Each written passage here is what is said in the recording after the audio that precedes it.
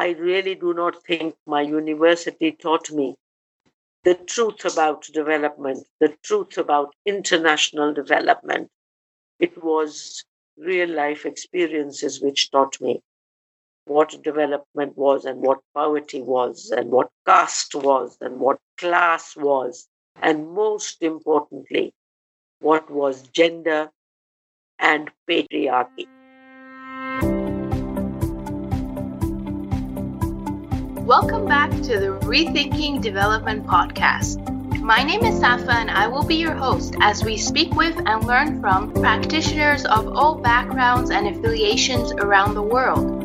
Each week, we aim to rethink ethical behavior and best practices through the lived experiences and personal reflections of different practitioners.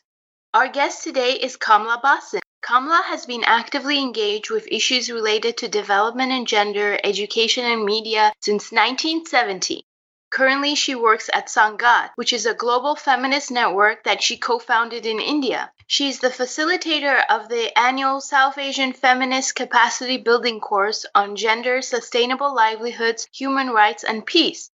The course has trained more than 900 Asian women activists and gender trainers on various social issues. She's also the South Asia coordinator of 1 Billion Rising, a global campaign to end violence against women and girls.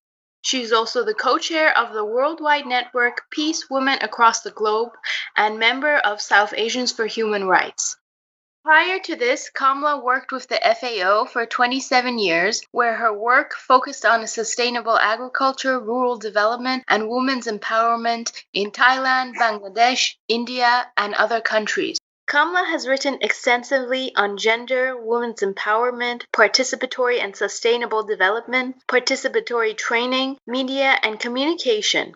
Most of her books are written for activists and development workers. She has also written a large number of songs and slogans for the women's movement, books for children, and has created many posters and banners for various movements. Kamla, thank you so much for speaking with us today.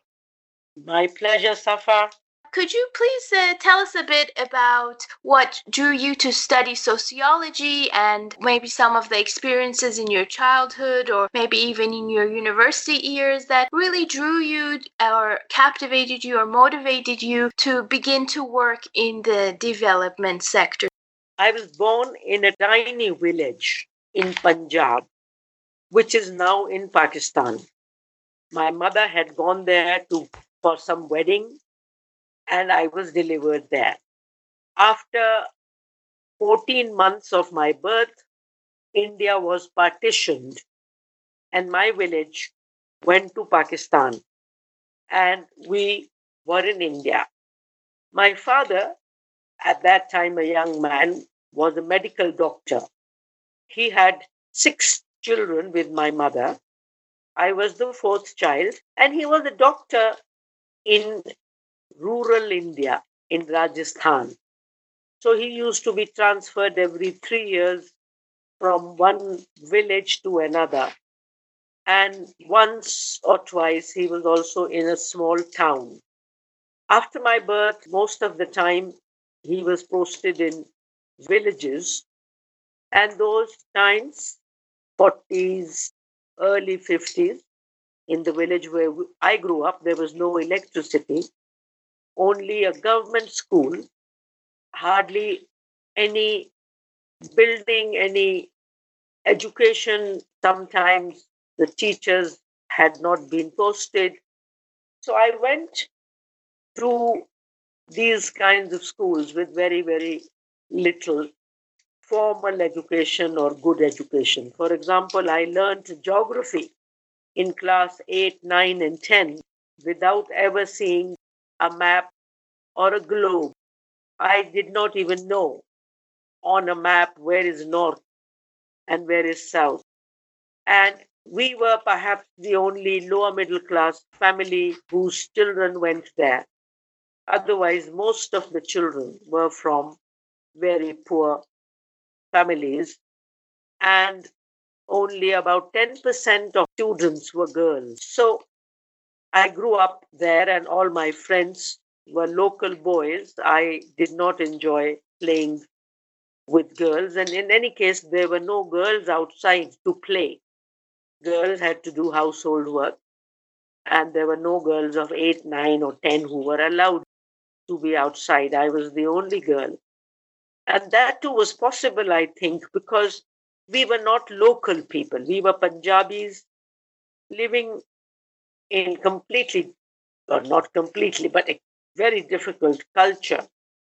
So there was no large community which could tell my parents to lock me up and what are they doing with me and why am I playing. So I was lucky that my parents did not do anything like that. So this is where I grew up, among the poorest and among poverty. We were 6 children, so just enough for clothing and food, and no money to send us to a proper school in some town. After I did my 10th with hardly, not even a second division, like today in India, any child who wants to go to university must have at least 95% marks. I had got 58% marks. I was the best in my village, but only 58% marks.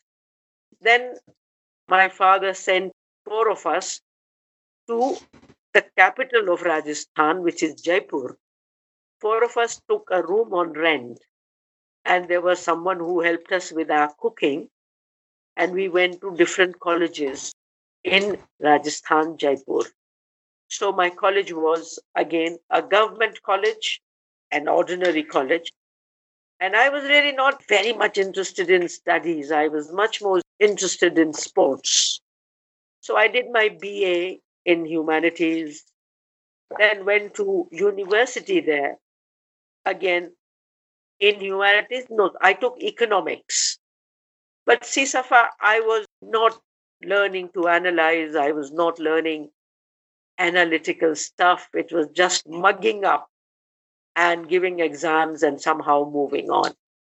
After my MA, by chance, I met 2 women from Germany in my university, and they arranged for me to get a fellowship to go to Germany to a professor who was working on sociology of development. So I took sociology only after my MA in economics because I felt I had not understood life, I had not understood society, and I even had not understood economics. So actually, it was not a university, it was not education, it was not academics which encouraged me to do that work. I think it was my living in the villages of Rajasthan with people, ordinary people, that I decided that I would work in the area of poverty removal, in the area of development. So I lived in Germany for 2 years, studying sociology of development with a professor who worked on, developing countries.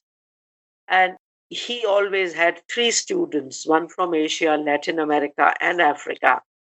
Basically, to decorate the university, to create an international atmosphere, to provide an opportunity to German students to see what we look like and to talk to us.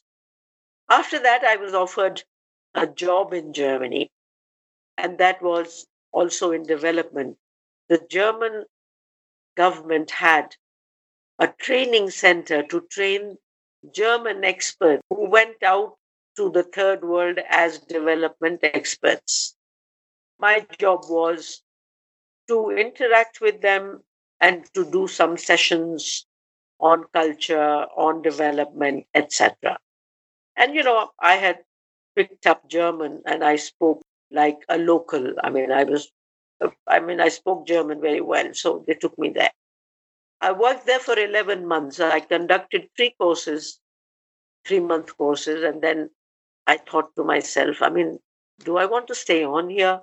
That was a permanent German government job. Or do I want to go back? I decided I want to go back. Why should I first train white people to come and develop us rather than me going back? and doing the same thing myself. So I resigned, came back to India, looked around for over a year. I looked at a university job, I looked everywhere, and then I finally decided to go to an NGO. So in 1972, 47 years ago, after having lived in Germany for 3 years, I went and started working in Seva Mandir. And my work was to remove poverty, for education, etc. So this is how the life started, and not through any university excitement, etc. And I believe my real university were then the villages where I lived and worked in the next 4 years. I really do not think my university taught me the truth about development, the truth about international development. It was real life experiences which taught me what development was and what poverty was and what caste was and what class was, and most importantly, what was gender and patriarchy. I see. Very interesting trajectory and process. Could you tell us a bit more about the challenges you faced when it came to the social issues that you had to learn more about and become familiar with in those 4 years while living in villages and working with Seva Mandir? The first thing was that this organization, Seva Mandir, started by a very well meaning, very nice man who was a diplomat, who was a vice chancellor of a university, and who really wanted India to develop. So he had started this organization. And he had decided on his own, I suppose, that the first thing the rural people needed was literacy. There was an international organization in Canada called International Literacy Canada. So there was a Canadian connection. So with that, their help and some money from this Literacy Canada people, he thought that the rural people needed literacy the most. So I was told to go and do literacy, go to a village nearby and talk to them and say they needed to be literate. And after 6 months, when people locally were not collaborating with me, not really cooperating, and I was getting frustrated, I finally said, listen, you promise you will come for this class, you will do this, you will do that, and you are not coming. So they told me, sister, are you blind? I said, what? No, no, are you blind? Can't you see that this is the worst drought year in our villages? We have no water. Haven't you seen us walking for kilometers, fetching water? Waterless villages, and you want us to learn literacy? Tell us one reason why we should be literate. Is our style of living a literate style of living? What do we need literacy for? We have 1 or 2 children who can read and write, and they manage our stuff. But without water, we cannot exist. So I said, oh my God, so why didn't you tell me? In the last 6 months, why did you wait for 6 months?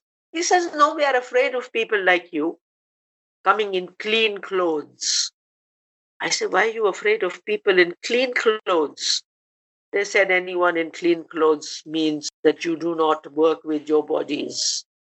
You use your minds, and normally you use your minds to exploit the poor people. Every clean person, every clean clothed person in our area is someone who comes here to exploit us, to take something away from us, even when he, at that time they were mainly he, is a government servant. My God, I got the shock of my life. So I said, what would you like to do? They said, Madam Ji, if you have any money to spend here, I wanted to construct a literacy center, a building, a room where they would do literacy. They said, if we wanted to be literate, do we need a room? Why can't we do it in the temple? Why can't we do it under the tree? Why can't we do it in a veranda of a villager? Why do we need a room? I mean, So what I'm telling you is that the NGO decides everything sitting there, maybe in collaboration with people sitting in Canada. Local people are never asked what they want. So they said, we want a well. We have no well in this village. And the other wells which we can go to are dry. I said, what do you mean which we can go to? They said, we tribals are not allowed to go to upper caste villages. And the tribal wells are all dry because the water channels underneath are all the same. If a rich man has a deeper well and has a machine, he can suck away all the water from underground. So, what did I understand here? I understood class, that resources like water are exploited by the rich of the area. I understood caste, lower caste, upper caste. Lower caste people not allowed to go into temples, not allowed to go onto a well. The water gets polluted if a lower caste person takes water from there.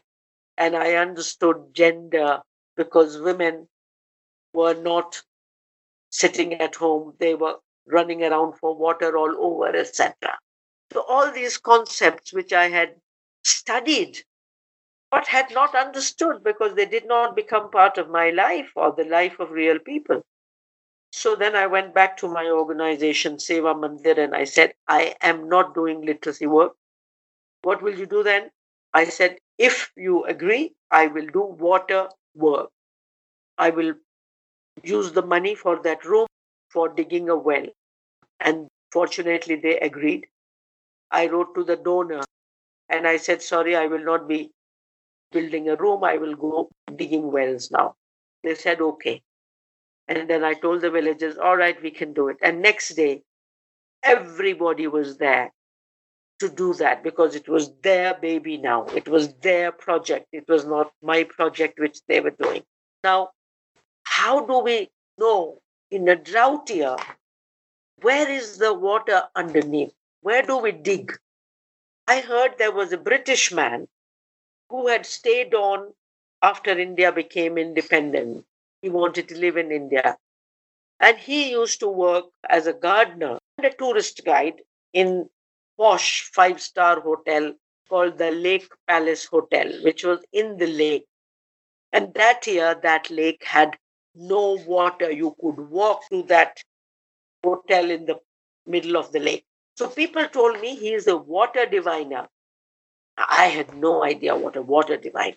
I said, who's the water diviner? He would hold a twig, a Y-shaped stick in his hand, hold the two ends of the Y, the top Y, and wherever there was water underneath, that stick would start shaking, and he could say that there is water here. If you dig here, you can find water. So I went to him. I said, Mr. Davenport, this is the problem. He said, yes, Kamla, I will give you my Sunday morning instead of going to church. I will go with you to the villages. And in those months, the temperature was 43, 44, 45 degrees. So at 6 in the morning, I would pick him up, take him to some villages, and we would divine water. We will find where their water is. So this is how I learned Safa. I mean, I learned none of this in any university. And the universities were not teaching anything. And I'm not sure whether they're teaching now. Very interesting. But this experience of realizing that perhaps what you were asked to do is not actually what the community you're in needs or desires, is that something that you continue to experience in other locations, in other projects? How did you situate yourself within the work as you continued, as your career progressed? If you make policies and plans and programs sitting in the capital of a country, in collaboration with international organizations which sit in Rome or New York or in Toronto, obviously you have no idea what is happening on the ground. Even if you are now in UN, and international Bretton Woods kinds of organizations, their mandate is to work only with governments. If the governments are top down, if the governments are not truly democratic, then obviously all your work and all your projects will be top down. And as far as agencies like UN and Bretton Woods were mainly to help their own countries. The World Bank, what it has done to the third world, promoting liberalism, promoting privatization, promoting globalization, which means corporate control of the resources.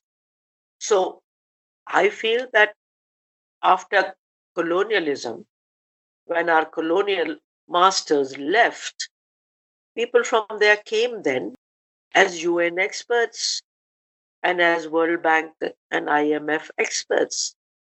That same thing of these rich countries continuing now their economic colonialism. The political colonialism stopped, so we were no more political colonies. But till today, we are economic colonies of the so-called G7 country. So how can you talk to a community when your government doesn't talk to them? And whole project of development was really to bet on the rich. There was this concept called betting on the rich, betting on the strong. So these policies, rural development policies, were betting on the strong. Who were the strong? Upper caste, upper class people. So if I went from the government for a project in a village, to whose house will I go? I'll go to the house of the local leader. Who is the local leader? Upper caste, upper class man. So the concept was develop a village, but there was no harmony in that village. There was no unity in that village. A village was a small little world with exploiters and exploited, with untouchables. How can one scheme devised by the powerful help the poor?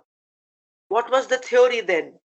In the 50s, 60s, 70s, even today, the theory is trickle down, invest in the rich, and some profit, some benefit will flow to the poor. I saw as a young woman in Rajasthan that it was not a trickle down theory which was working. It was actually an evaporation theory. Evaporation theory, if I gave money to a poor, lower caste family to dig a well, and if they were successful and if they found water, then suddenly the money lender remembered, oh, I had given some loan to that farmer. Before that, he had forgotten the loan because he knew that this pauper cannot return the loan. And now when he had a beautiful green crop standing on his land, he came back and said, and of course, you know how great the paperwork was, what he had lent, nothing, the people did not know. So he said, okay, now return my loan. If you have no money, I will take your land. I mean, this happened to one of the wells I had helped with. So this is the evaporation theory. You give to the poor and it will reach the rich. To follow up on that, you speak about the exploitation that happens, whether it's through relationships with government or donors or the unequal power relationships that exist. But in your own career, how did you, reconcile that or, continue to work knowing that these systemic problems existed? So while working in Seva Mandir at grassroots level for 4 years, which is what I have now described, I started writing. And my partner, he was from a very upper class background and I was from a lower middle class background, so I did not know much English. So together, we started writing about the rural realities. And that was in 72, 73, 74. So the first kind of rural journalism where we could look at the rural areas from the eyes of the outsider insider. So through that writing, I was now passing on the messages of what was happening to the country. I mean, we were writing for newspapers, etc. And now there were organizations who were organizing conferences, etc. So I was noticed. Food and Agriculture Organization, FAO, a UN body, organized a conference for young people like me who had left their fancy jobs and gone to work in the rural areas of India. I had no idea that, like me, like I gave up a job in Germany, there were dozens. I mean, I met about 30 of them, engineers, architects, educationists from MIT, USA, from Indian institutes of technologies, who felt that they did not want to work for the corporate world or the government. They wanted to work with the people. They started working in the rural areas and created non-government organizations. So FAO had brought some of us together to meet each other, to talk to each other, etc. And it was FAO which in 1975 end, after I had spent about 3.5 years in Seva Mandir, they offered me a job for 3 months. They said there is a consultancy for 3 months. And this FAO had a unit called Freedom from Hunger Campaign. This was the only UN unit in any UN agency which had the mandate to work directly with NGOs. Most other UN agencies can only work with governments, and only if the local government allows them, they may collaborate with NGOs. But this Freedom from Hunger campaign believed that problems of poverty and hunger cannot be removed by governments alone, that people's participation and people's willingness was totally necessary. So this unit of FAO invited me to work. And the work was to identify people like myself, like I was working in Seva Mandir, people like me in different countries of Asia, NGOs like mine, who are working at the grassroots level and learning from there and building there. And this program was called Role and Training of Change Agents. Now, I was very interested in that, mainly because I had always felt that why did I, as an Indian, go to Germany to study further?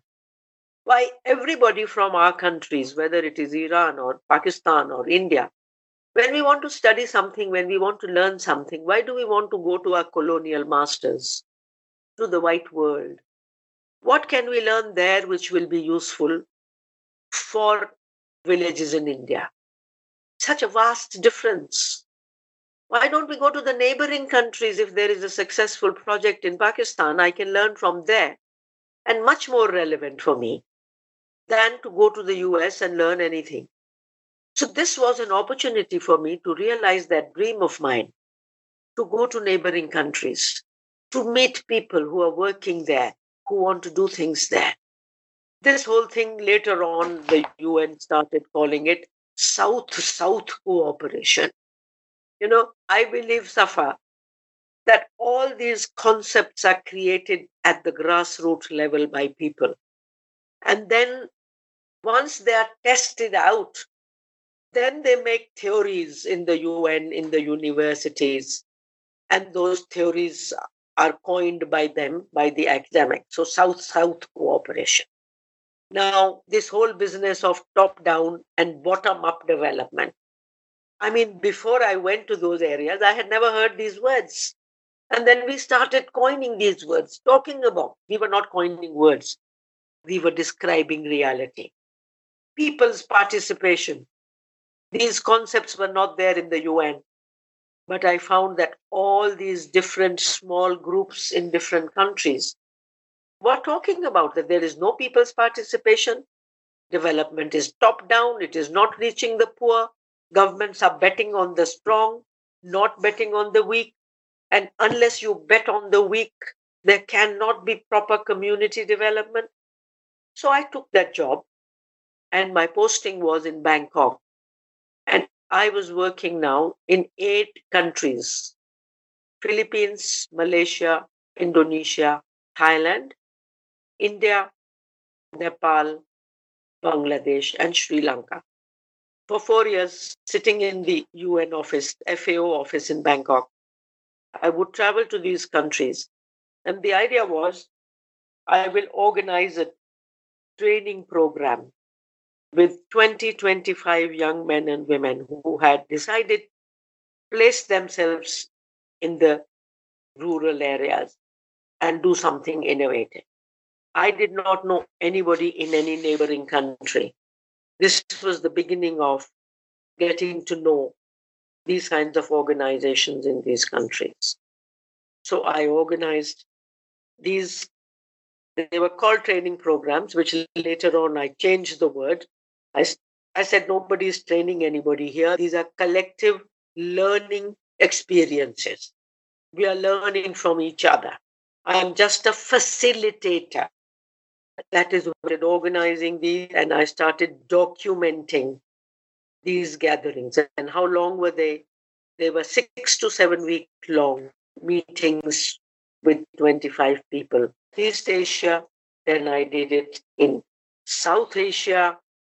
So this is how it started. And after 4 years in Bangkok, I realized that mine was a one-person project. It was just me and a secretary doing this whole thing. And I felt this area was too big for me. Philippines, Malaysia, Indonesia, Thailand. I mean, I did not know the cultures, the languages, the politics of those countries. And I was spreading myself too thin. So I told the FAO, brothers and sisters, if you want me to work with you, I would like to work in a smaller area, only South Asia. Development is not a technical matter. It is a matter of culture. It is a matter of understanding. Foreigners coming from outside cannot do this. So I'm a foreigner here. I cannot do that. So send me where I am a local. They fortunately agreed, and I was posted in India and worked there for the next 23 years in South Asia, which were 8 countries. I would never have worked with the governments of our countries. My contracts with the FAO were always 3 months or 6 months because there was no permanent money in this project. This project was a trust fund project. They said, why don't you take up a job? Because here you are not certain about your future. Because my contracts were extended every 6 months, every year. And I said, I'm not interested in a proper job in the UN. I don't want to become a development bureaucrat. I'm only interested in this work, which is role and training of change agents. And I realized that by doing this, we were building networks in Asia. Now, suddenly, in 4 or 5 years, we knew hundreds of organizations in each other's countries. So I said, no, I'll continue in this. I'm not a UN bureaucrat. I'm just doing this project. And I did that work for 27 years of learning from people, of writing about those things, of making networks. And I resigned in 2002 from the UN because there was racist and a sexist head of FAO. He couldn't tolerate me and I couldn't tolerate him. And I resigned. And that is the beginning of Sangat. It's the same work I did through the UN for 27 years. There's so many important points that you raised. But the theme of working on gender issues is something that you have been, dedicated to for so many years. Could you tell us a bit about that commitment and perhaps how also your own identity, whether it's as a woman or as a Punjabi woman or as German educated, how your own identity has also shaped or influenced the work you have been able to do?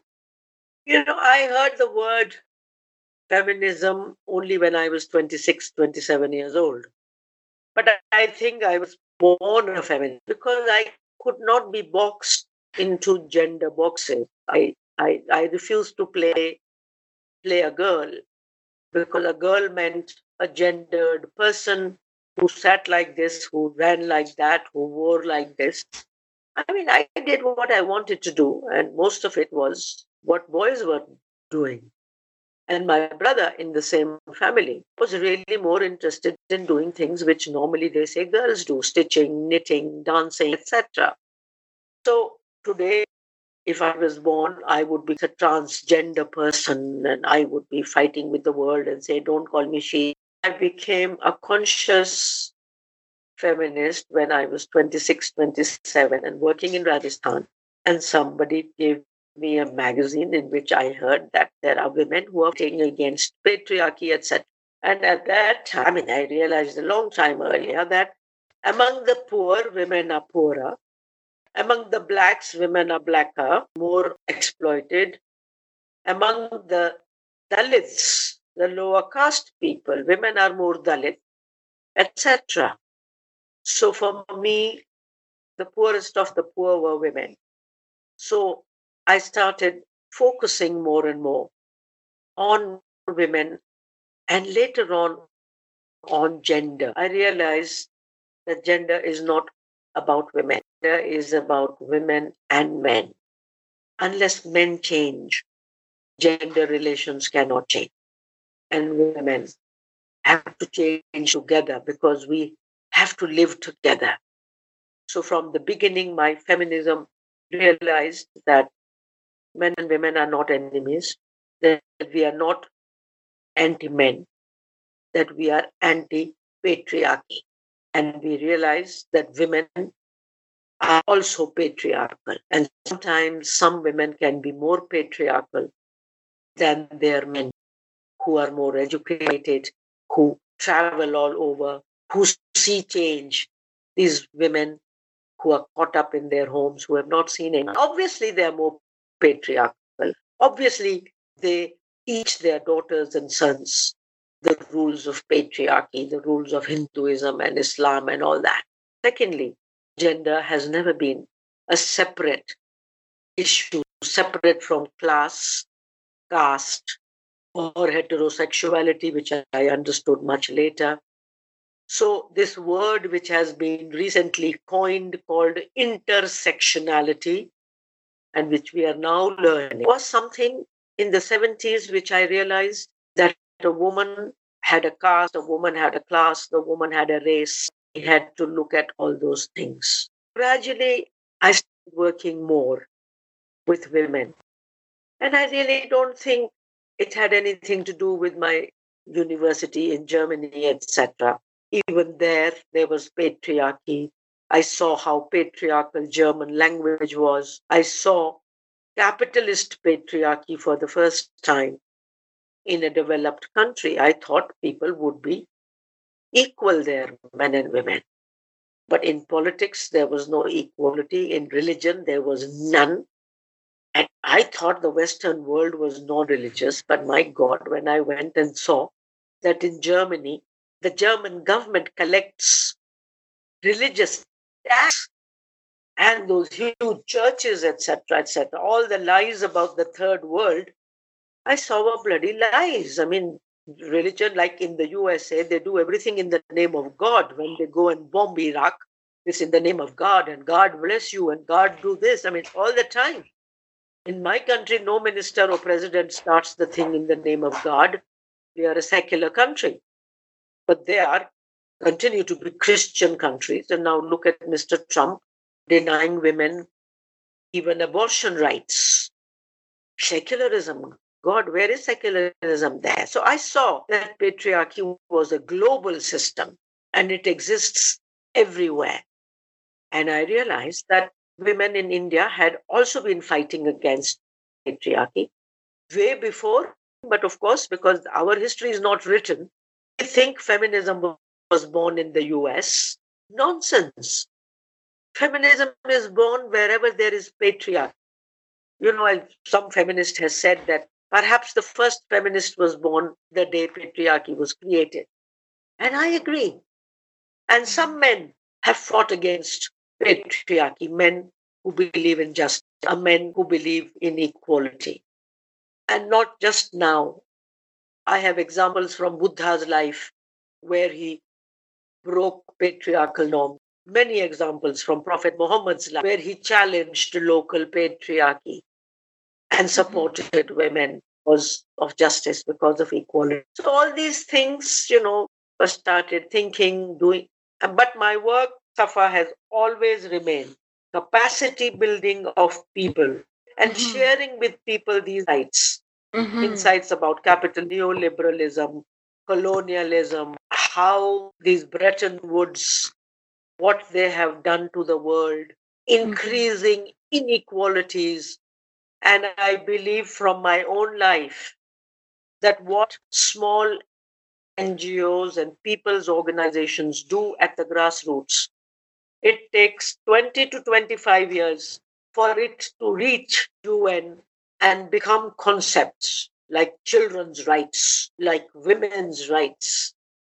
All these rights are given to us not by our government, not by UN, by grassroots movements, whether they are labor or black people's movements. It is those movements which change laws, which lead to the creation of human rights declaration, which lead to the creation of national constitutions, which say all human beings are born only after people, whether in the French Revolution or the Russian Revolution, have shown that people matter.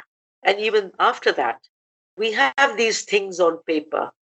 They have not reached our families, they have not reached our lives, whether it is in the US or Canada.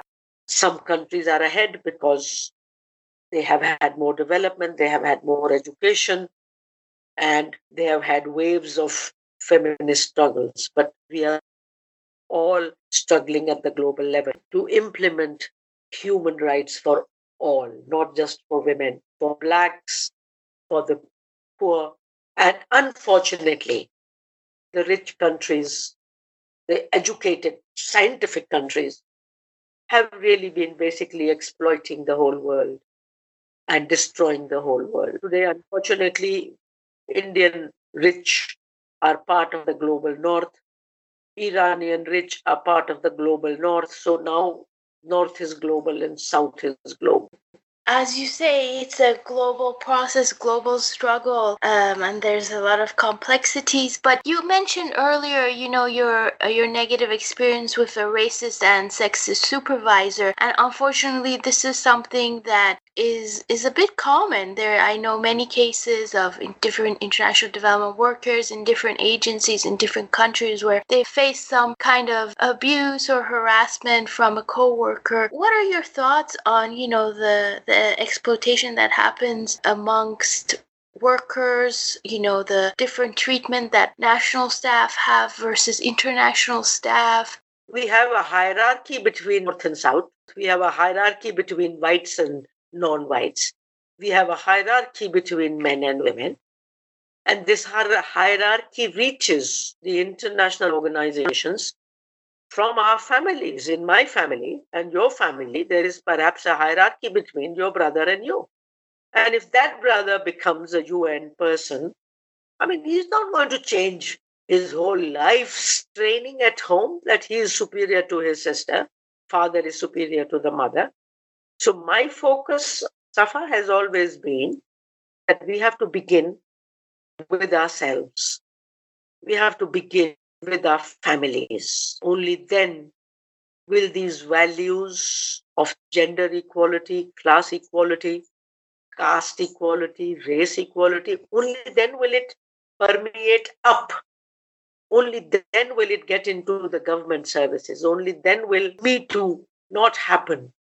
Me Too happened to me when I was a child in my family. 13 men touched me in 4 years in a wrong way.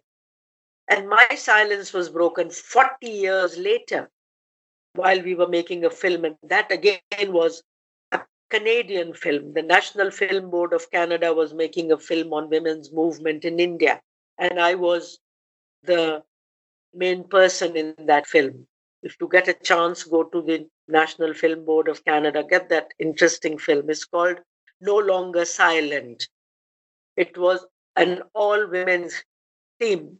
I really feel changes will not come to us in these agencies unless our families, our schools change.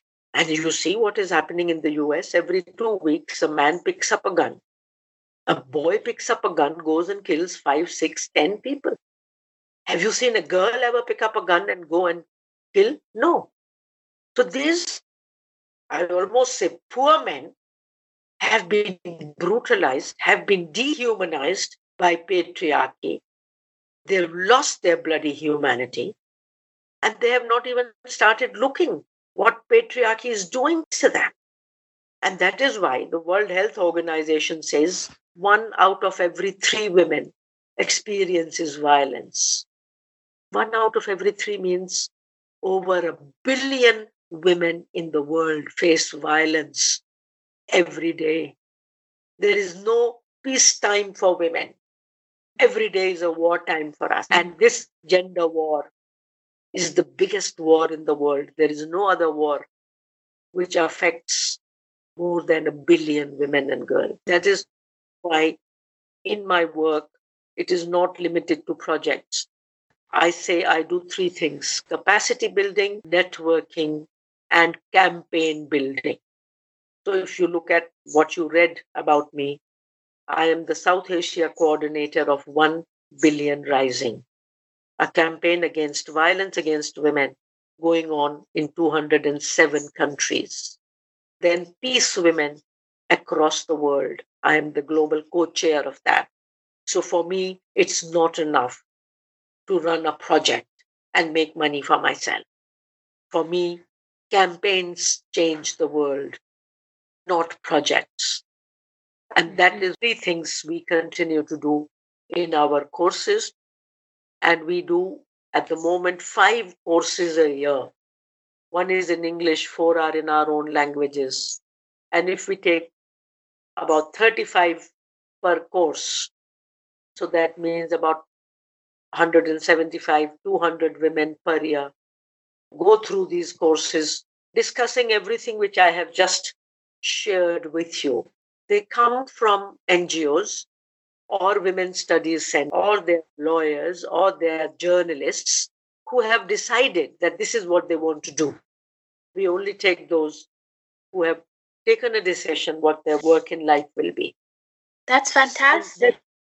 And with them, then we build these campaigns: 1 Billion Rising, Peace, Earth March, 16 days of campaigning against violence, all these things. As you mentioned, a lot of the social issues we're trying to address, we have to address them within ourselves, within our families, within our own organizations. But when you think about the last maybe 30 years and the work that you've been a part of, the work that you've witnessed, the people you've met, what do you feel has changed for the better, if anything, or what gives you hope? I feel on the economic side, I don't get hope from anywhere. The kind of economic paradigm led by the World Economic Forum that is destroying the world. Inequality, where 1% American US people own 60% of the resources. A few Indian billionaires own 60% of India's resources. It is only possible in this kind of neoliberal economic paradigm where profit is God. And we have destroyed the planet. And now young children from Sweden, like this Thunberg woman, my God, she is my latest Shiro. And girls like that who are, throwing shit on our faces and telling us what we have done to their world. So there, I think this greed-based, just look at the television yesterday where Mr. Mueller is saying how the president of America worked with the president of Russia to make more money. Shameful things like that happening on our television. So that is gone.